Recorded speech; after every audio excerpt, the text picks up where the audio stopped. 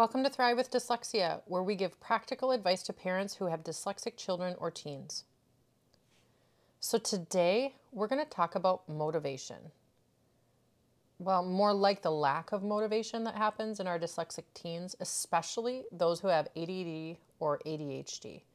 We're just going to get right into it today, guys.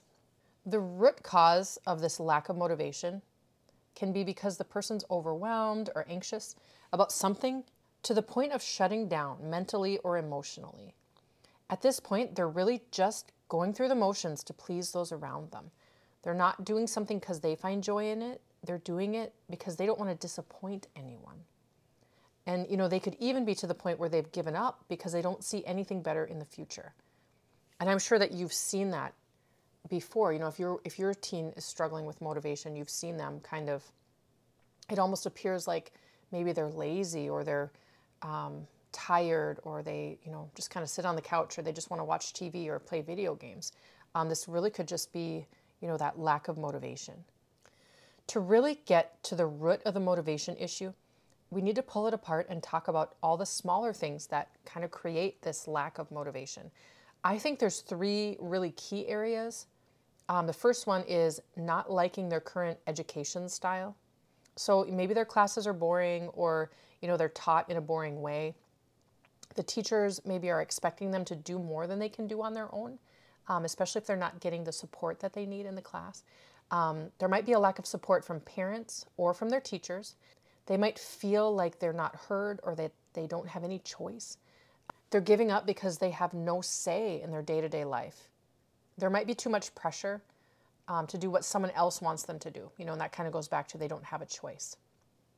The second area is chronic anxiety about new experiences. So, that age group, 16 to 21, you're getting your driver's license, you're getting your first job, you're navigating new relationships with, a boss or coworkers, you're learning time management. Those can be really stress inducing. And then the third area is, being overwhelmed by not knowing how to choose what they want to do in the future.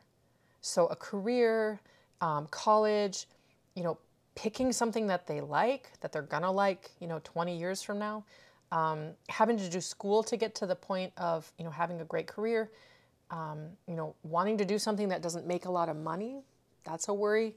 And then, maybe just not feeling ready to move out. These three areas, I believe, are really key in that lack of motivation. What causes that lack of motivation? So true motivation really has to come from within yourself. That true motivation is what will drive your teen to choose a field of study or choose an interest area where they can gain some experience. So how do you get your teen to a point where they find that true motivation?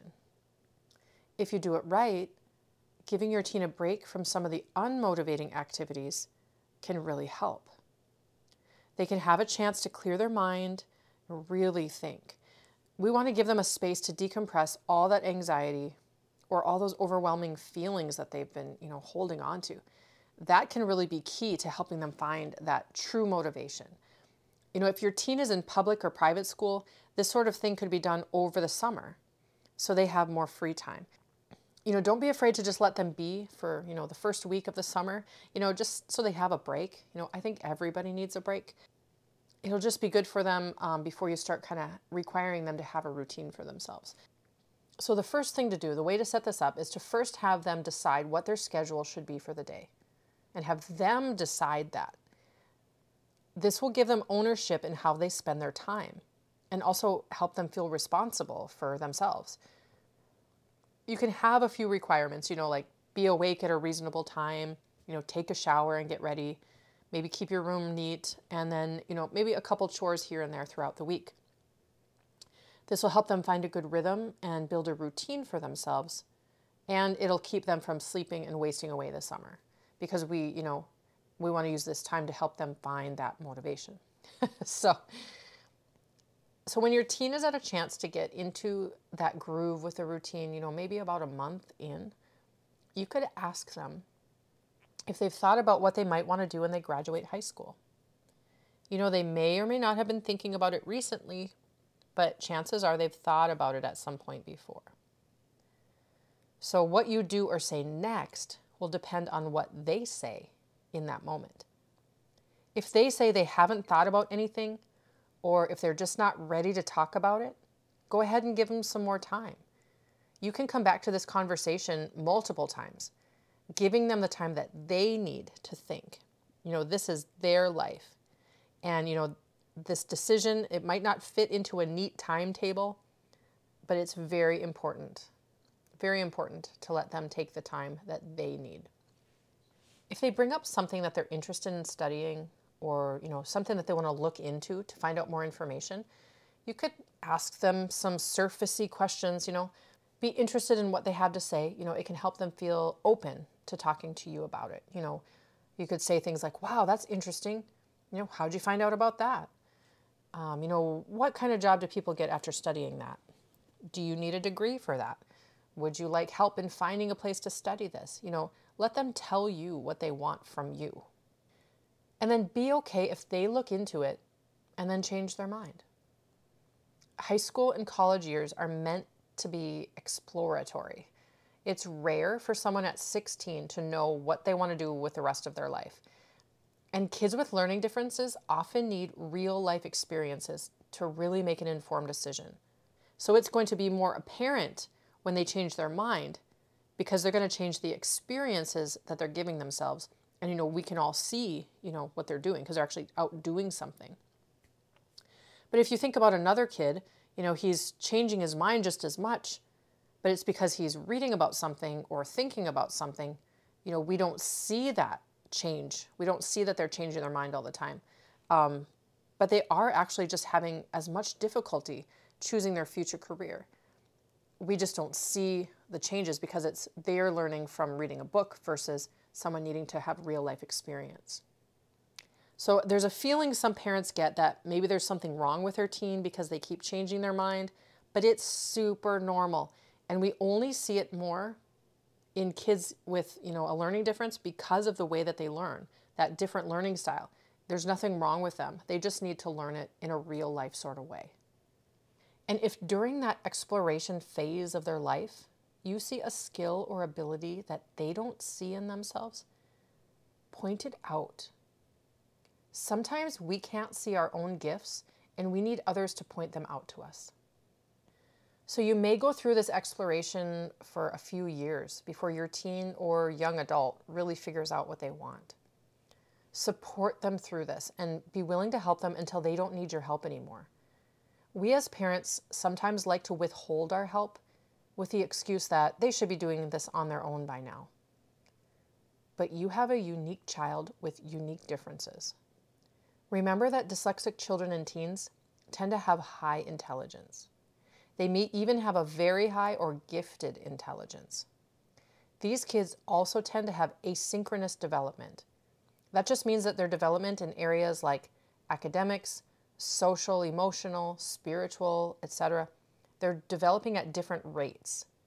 They may not have the maturity in certain areas to do things on their own without support yet, especially during those exploratory years of age 16 to 21. So don't withhold your help. Another thing I want to talk about is that there's a huge push in our society to send everyone to college. It's great for those who want to pursue a career that need a degree. It's awesome. If you want to be a doctor, a teacher, an engineer, I think you need to be highly educated. There are people, however, even very bright individuals who want to pursue a career that doesn't need a degree.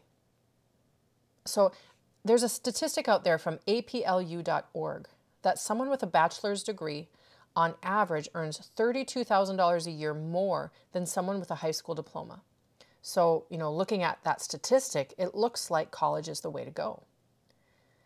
But I'd like to look beyond that statistic for a bit and look at what I consider to be more important than money. Joy in your job.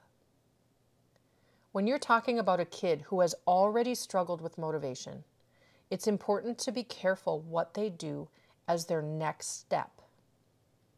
Begrudgingly going to college, racking up $100,000 or more in student loan debt, and then getting a moderately high-paying job that brings little joy doesn't sound like a better deal. Their motivation will be pushed down because they are in debt, making adequate money at a job they don't really like very much, which is going to drive anxiety and even depression. There will be, possibly an overall dissatisfaction with life, and now they have accumulated all this debt, so they have no choice but to just kind of keep going down that road. So we've gotten a little bit deeper than I meant to go, but looking ahead to the potential that's in their future, that can be a scary picture if you don't take action early. This situation right here with motivation is exactly why I wrote my guided workbook. Adapt Your Life for Dyslexia and Other Learning Differences is such a great resource for parents. It helps you get to know who your child is or who your teenager is. Getting to know your teen can really help with these next steps they have to take. Do they need a lot of downtime to really function well? Do they need someone to talk to about their experiences to make sure that they can process through them? Knowing them well is going to help with guiding them to make wise choices, like picking a teenage job that fits them.